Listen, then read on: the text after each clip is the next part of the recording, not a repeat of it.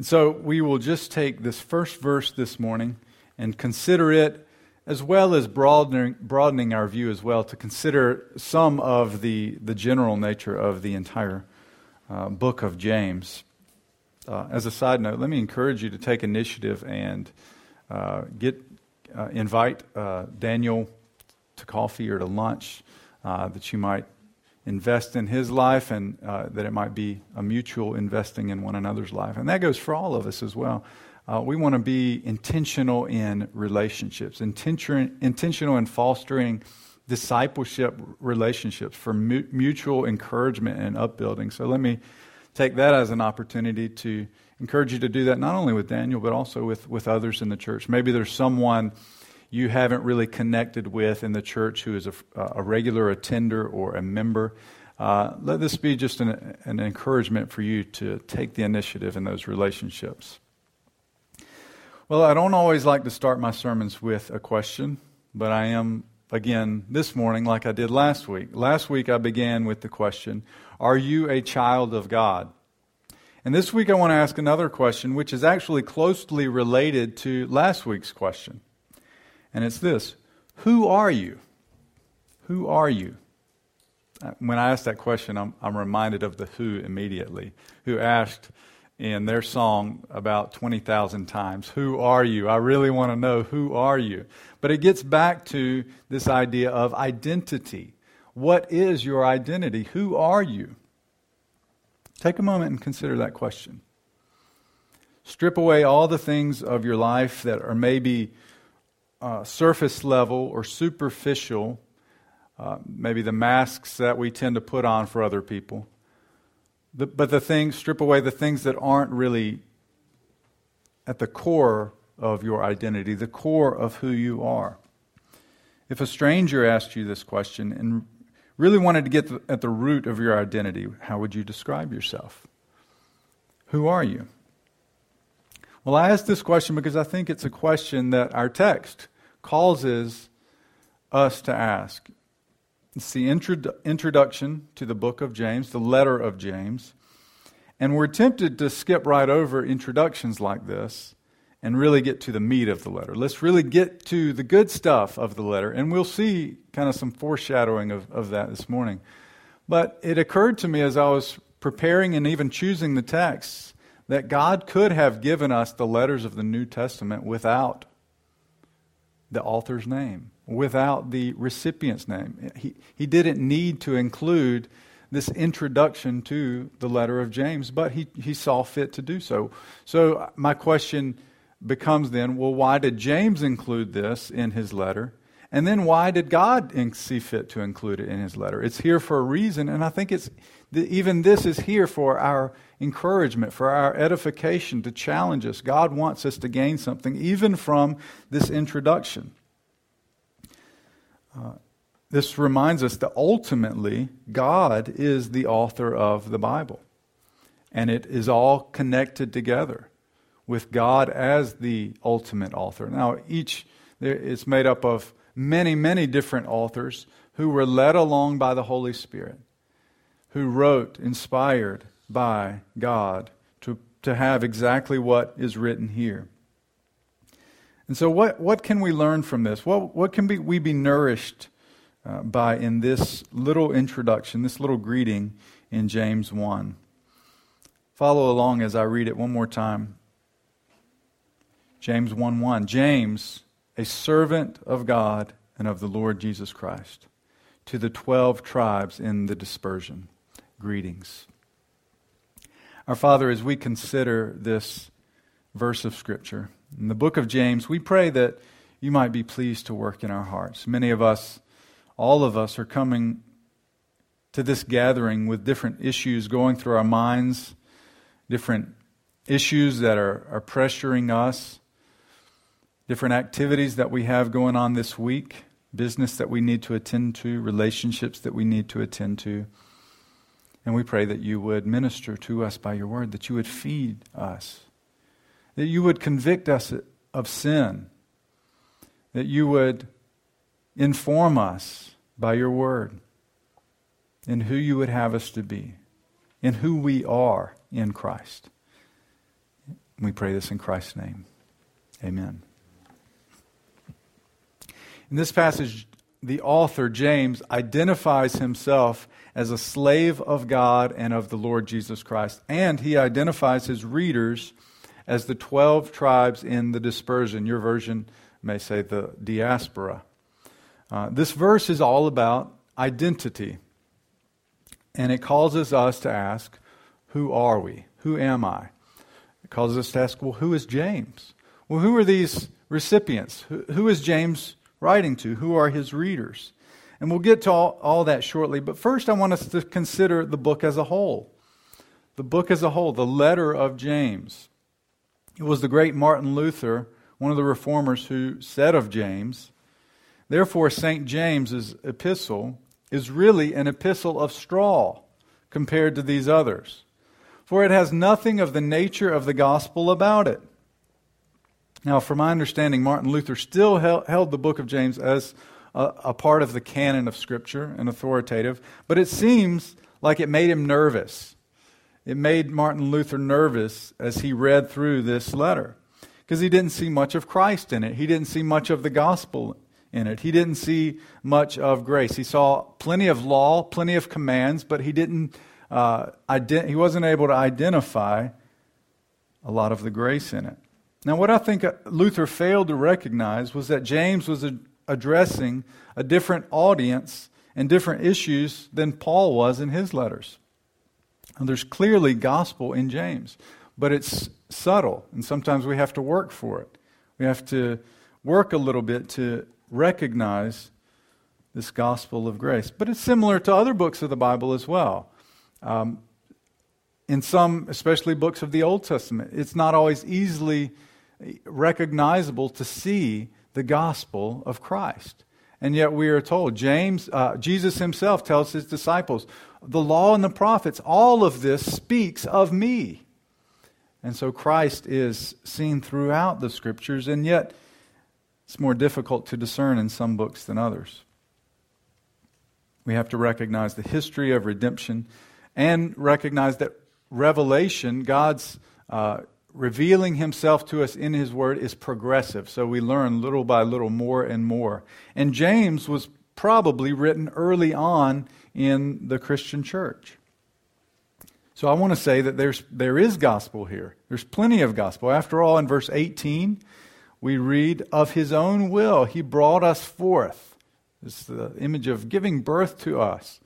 He brought us forth by the word of truth, that we should be a kind of first fruits of his creatures. Or what about verse 21, which tells us to put away all filthiness and rampant wickedness and receive with meekness the implanted word, which is able to save your souls. And then there's James' assertion in chapter 2, verse 5, that God has chosen those who are poor to be rich in faith and heirs of the kingdom, which he has promised to those who love him. But perhaps the clearest statement of grace is in chapter 4, verse 4. One pastor and professor, Daniel Doriani, points to this as a linchpin, a key to the book of James, chapter 4, verse 4 and following. You adulterous people, do you not know that friendship with the world is enmity with God? Therefore, whoever wishes to be a friend of the world makes himself an enemy of God. Or do you suppose it is to no purpose that the Scripture says he yearns jealously over the Spirit that he has made to dwell in us? But he gives more grace. Therefore it says, God opposes the proud, but gives grace to the humble. And this brings us yet again to the question, who are you? Are you one of the proud, or are you humble who receives grace from the hand of God? The question of identity has often been discussed when it comes to James, who is the author of this letter. And we have some difficulty here because he doesn't identify himself all that clearly. He doesn't give a lot of information about himself. But actually, the lack of details may give us some understanding of who this was. It would have to be someone well-known enough that if you just said one name, then everyone would know who he was talking about. So if I said the name LeBron, Do I need to add any other name? Maybe most of you, many of you, maybe know who that is, or at least have some idea, well, that's a basketball player who's really great. Not quite as great as Michael Jordan, in my opinion, but is really great. So LeBron, just one name, you recognize who that is. So this would have to be someone well known. Too little is known, I think, of James the Lesser, who is mentioned just one time in reference to his mother in Mark 15:40. James the Lesser, one of the followers of Jesus. And then there's James, son of Zebedee, one of the sons of thunder, the first to follow Jesus, who was also the first to die for Jesus, as recorded in Acts 12, 1 through 2. And so he died early on in the Christian church, so it's unlikely to be him as well. So who are some other well-known Jameses during that time period? I think we're left with James, the brother of Jesus, who Paul tells us met the risen Christ and became a pillar of the New Testament church, leader of the church in Jerusalem. So I think that James, the brother of Jesus, is our best guess at who wrote this letter. I think it's safe to say, early church fathers agreed with this in the main, that James, the brother of Jesus, is the author of this letter.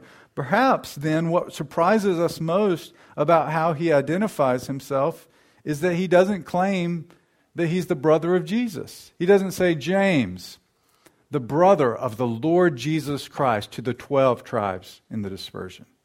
Greetings. That would give him a sense of authority as he is writing this letter. A sense of prestige, a boost in credibility. No, but instead he is a slave of God and of the Lord Jesus Christ. To be a slave of God is to listen to and obey the will of God at all costs. To be totally abandoned, living for His will rather than one's own will. So he acknowledges Jesus is Lord. This means master. And it seems even to equate him with the one true and almighty God, Yahweh, the everlasting God. He acknowledges Jesus as Lord and Christ, the anointed one, the Messiah who would come and rescue God's people. And this is amazing, the way James identifies himself. This is who James is. James, the brother of Jesus, turned slave of God and of the Lord Jesus Christ. But we're also informed about the identity of the readers. It's not much, but it does give us an indication of who's being addressed by James. To the 12 tribes in the dispersion. Now, having just been in the book of Genesis, this should ring a bell for you, right? The 12 tribes, the dispersion. We read about, actually read about the 12 sons of Ishmael. The 12 sons and the 12 tribes of Ishmael. But what we didn't quite get to was the 12 tribes of Jacob who would make up Israel, the people of God. Now what's interesting too is that James may even be using a little play on words here, as the name in the Greek is Jacob. Jacob and his 12 tribes in the dispersion who have been scattered around the region. It seems with James's language, with his use of the word, the phrase 12 tribes in dispersion, with the early dating of this book, it seems like he's writing primarily to Jewish believers who had been scattered around the region because of poverty or persecution. And it seems that he had specific people or churches in mind with the issues that he deals with. It seems like he's thinking of these issues, these things that are going on in these churches. He goes quickly from one topic to another. But even so, it still speaks to Gentile believers. It speaks to us today. It speaks with practical wisdom for living by faith. That's why I think it works so well in conjunction with what we had been looking with in Genesis. In Genesis, we saw Abraham was living by faith, and James shows us practically what this looks like in relationship to our trials, in relationship to our brothers and sisters in Christ, in relationship to the poor, in relationship to how we use our speech and how we speak to one another. It's wisdom for life on the ground. It's even possible that James may have some Gentile believers in mind. After all, Peter later on addresses the elect exiles of the dispersion and is clearly addressing Gentile Christians. But whoever exactly James is addressing, God, the ultimate author, clearly intended this letter to be a jolt to us, I think, to be a shock to us who have all the right theology, who know God, who know about Christ, that we might remember our faith is not just something in our minds, but that it affects every area of our lives, practically. Our faith is something which expresses itself in practical deeds of love. So James clearly has an aim to make sure that we don't just say we believe. He wants us to truly believe, and he knows that that genuine faith will result in a life of love and service to God and others. So you've probably heard the book of James called, or maybe a title for the book of James, Faith in Action, or the practical wisdom of James. There's clearly a lot of practical wisdom in the book of James. Well, what I want to show you this morning from this verse and this text has to do with identity. Who are you? And here's the doctrine I want to emphasize about our identity. Christians have a new identity in Christ. We have been transformed into sojourning servants, slaves of God and of the Lord Jesus Christ. We have been transformed into sojourning slaves of God and of the Lord Jesus Christ. So we have a new identity in Christ. And I think the identity of James and the identity of his readers gives us insight to consider our own identity in Christ. I think even as James gives the introduction to this letter, his readers will begin to think, what does that mean that James is a slave of God? That means that I'm a slave of God too. It means I'm a part of the true people of God. So let's consider, if you will, with me, 4 aspects of who we are in Christ, our identity in Christ. First is this: we have been transformed by the grace of God. We have been transformed by God's grace. We are changed from sinners to saints. Now, maybe you know the old Latin phrase coined by Luther, simul, and I'll probably butcher it because my Latin is not, I don't know Latin. I'm just kind of going with what I've heard. Simul justus et peccator. That means simultaneously sinner and saint. Simultaneously sinner and saint. Now that's a good phrase. It's who we are. We are simultaneously sinners, and by the blood of Jesus Christ, we are saints. That doesn't mean we're to be venerated. That means God looks upon us and we are set apart for His glory. The sinner part hasn't changed. We've always been sinners. We've been sinners since the day we were able to choose right and wrong. We chose wrong. We've always been sinners. What has changed is that now we, by God's grace, are saints. Those who are set apart by God for His purposes and His glory. And I get this from the radical change that took place in James's life. We know that along with his other brothers, the brothers of Jesus, he didn't believe in him. They didn't believe in him. John 7:5 says, not even his brothers believed Jesus. In some other places we see his family scoffing at him. As the crowds are gathering around the house as he's teaching, he tells them to send him away. They think he's being odd. But something happened between that time and the writing of this letter. What is it that happened to turn James from a scoffer to a saint? The resurrection of his brother happened. The death and resurrection of Christ. And it changed everything for James. In 1 Corinthians 15, Paul reminds the Corinthians and us of the gospel, and he says this: I delivered to you as of first importance what I also received, that Christ died for our sins in accordance with the Scriptures, that he was buried, that he was raised on the third day in accordance with the Scriptures, and that he appeared to Cephas, then to the 12.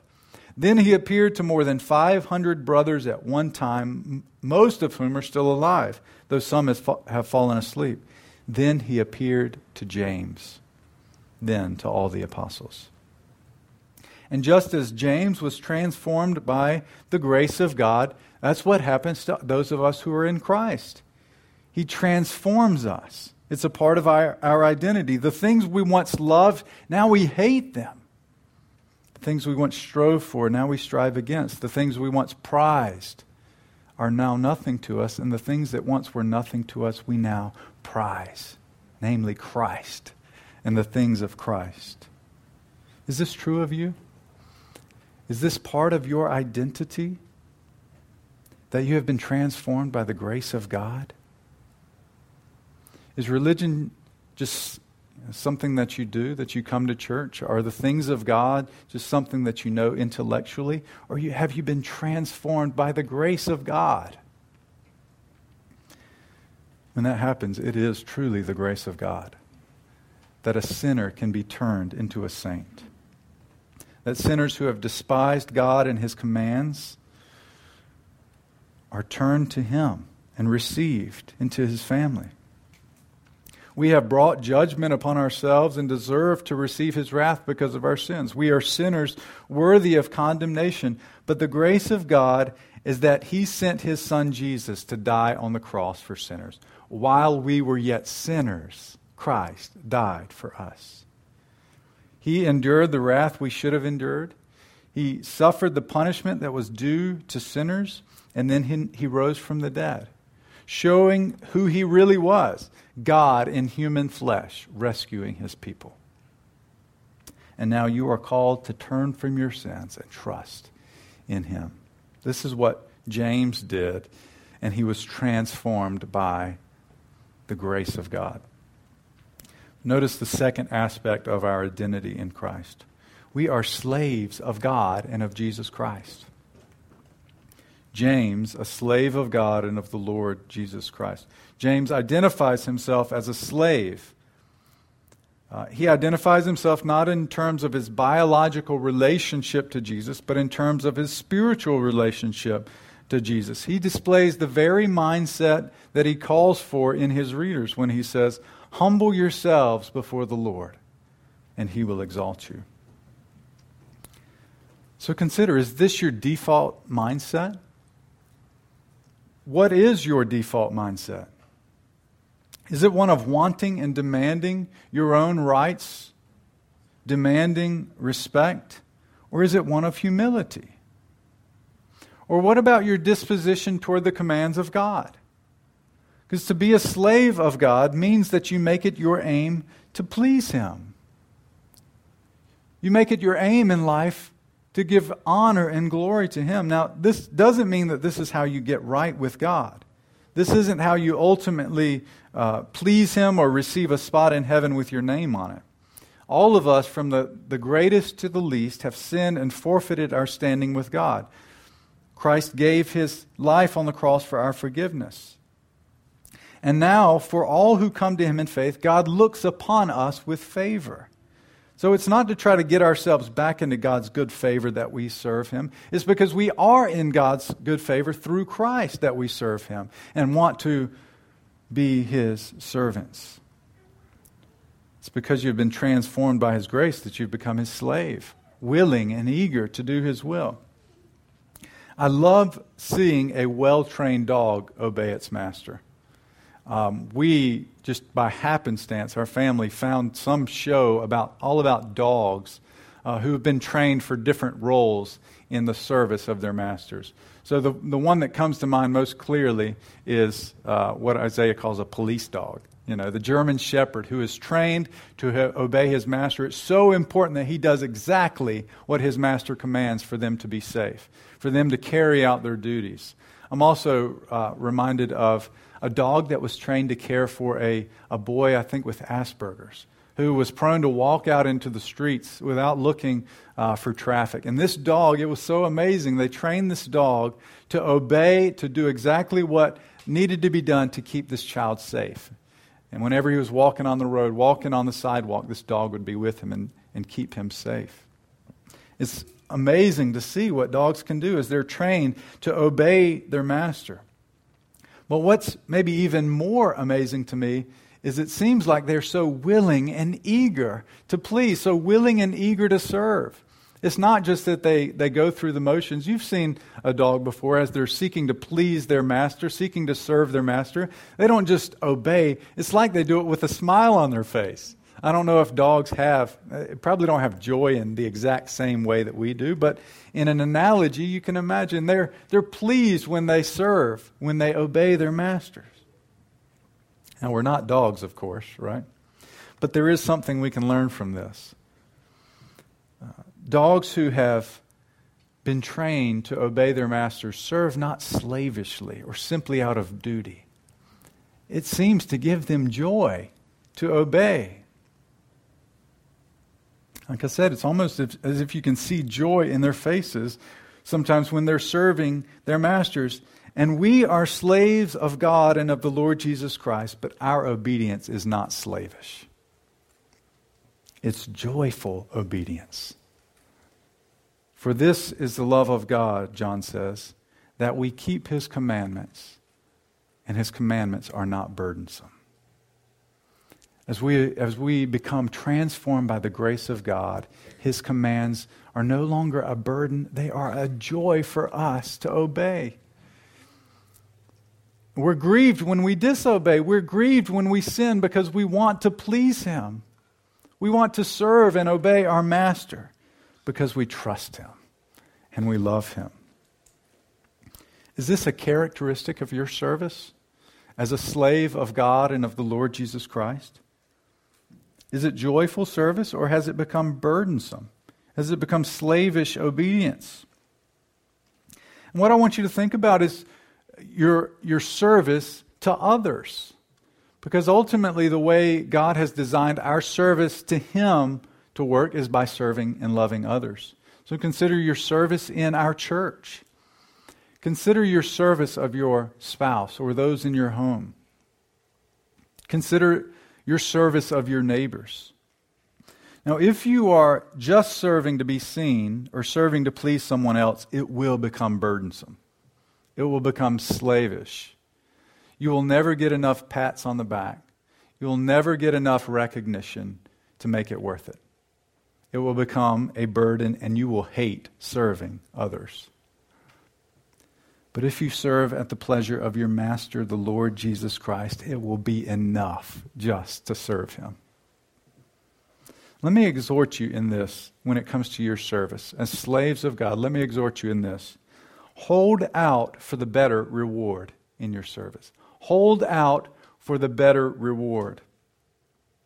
One example from Matthew 6, Jesus says this, "Beware of practicing your righteousness before other people in order to be seen by them, for then you will have no reward from your Father who is in heaven. Thus, when you give to the needy, sound no trumpet before you as the hypocrites do in the synagogues and in the streets, that they may be praised by others. Truly I say to you, they have received their reward. But when you give to the needy, do not let your left hand know what your right hand is doing, so that your giving may be in secret. And here's the reward. And your Father who sees in secret will reward you." Hold out for the better reward in your service. Don't serve simply for the recognition of others, for pats on the back. Hold out for the truer and better reward of the Father who sees you in secret. This is ultimately who you are serving. We are slaves of God, joyfully serving our Master. This is who we are in Christ. It's a part of our identity. We have been transformed by the grace of God, and now we are His servants. And third, we are sojourners in a foreign land. We are sojourners in a foreign land, the third aspect of our identity in Christ. This point comes from the identity of the recipients in the letter. The 12 tribes of the dispersion. James seems to have in mind the Jewish believers in particular who were scattered around the region. But this phrase also reminds us of the fact that we too are scattered from our homeland. We are pilgrims and sojourners in a foreign land. Now, I won't belabor this point because we've talked about it a few times over the last few months as we've considered Abraham in his sojourning, that he is searching for the promised land, seeking to obtain it. He never quite got to that. He never quite received the promise. He only saw it from afar. But let me just ask you this question. Are you at home in the world? Does it feel like home to you? Does it feel like this is where you belong? And consider this. To be at home in the world is to be a stranger of heaven. But if heaven is our home, then we will certainly at times feel like strangers here on the earth. We are sojourners in a foreign land. We are the 12 tribes dispersed abroad with other believers throughout time and history in the world. Let me quickly move to our fourth and final aspect of our identity in Christ. We are those who yearn to live a life pleasing to God. We have been transformed by the grace of God. We are slaves of God and of the Lord Jesus Christ. We are sojourners in a foreign land, and we yearn to live a life pleasing to God. Now, this point isn't actually in verse 1. I have to go to the rest of the book for this aspect of our identity. But just the very practical nature of James shows us what it means to live lives of faith pleasing to God.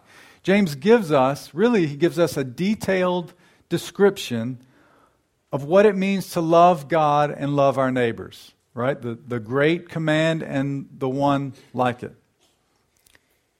To love God and love neighbors. He gives an exposition of what love looks like in reference to God and to one another. So there's, as Luther pointed out, there are a lot of commands, a lot of exhortations, a lot of imperatives for Christians to do this or that. And those commands show us what a life pleasing to God looks like. Now, during the Reformation period, Christians came up with a formulation called the 3 uses of the law of God. The 3 uses of God's law. R.C. Sproul attributes it to John Calvin. And he says, first, God's law is meant to act as a mirror. It's meant to be used as a mirror. So his commands are like a mirror. It shows us the holiness of God, and it shows us our own sin. So like a mirror shows back all the blemishes on your face, the law of God shows us the ugliness of our sin, the depths of our sin. The first use of the law, then, it shows us our sin. It breaks us over our sin. As we read God's commands to us, as we read the book of James, one of the things you'll notice as you read James is that you will never be able to live up to these commands he has laid down for us. You'll think, impossible. I know how sinful I am. I can't even begin to measure up to what James says. And that's the law of God doing its work to drive you to Christ. The law of God is a mirror. The second use of the law is its restraining use. So the law of God restrains human sin in the world.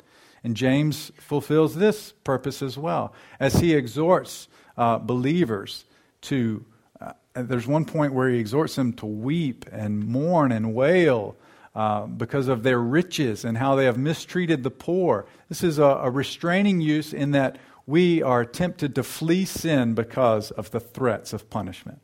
Fear out of disobeying. It restrains us. It doesn't cause us to do the good we ought to do, but often the law of God restrains us from being as bad as we possibly could be. There's a restraining use of the law. But what we must recognize is that though the law shows us what is pleasing to God, it can actually move us to please Him. The third use of the law is showing us a life which is pleasing to God. It shows us how God wants us to live. The law of God is like a roadmap, or if you want to get more updated, it's like a GPS.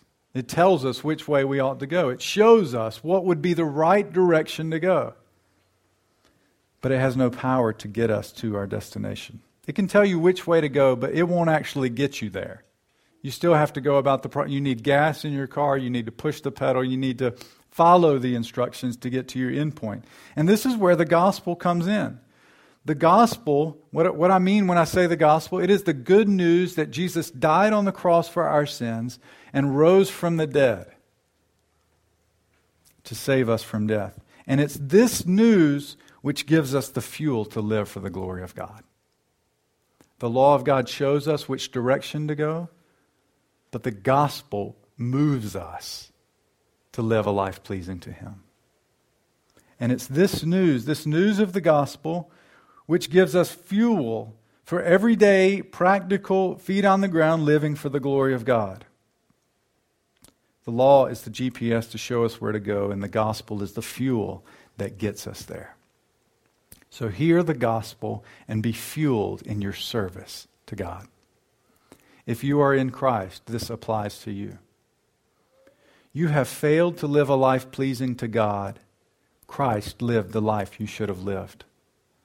You deserve the punishment and wrath of God for your sins. Christ took the punishment you deserve.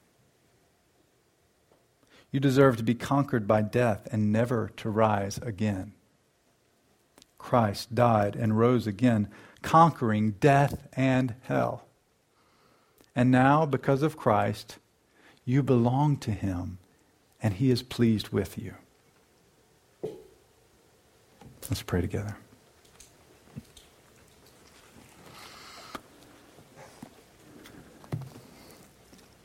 Our Father, we pray that you would use your word to convict us of sin, to show us it's our desperation, our need for Christ.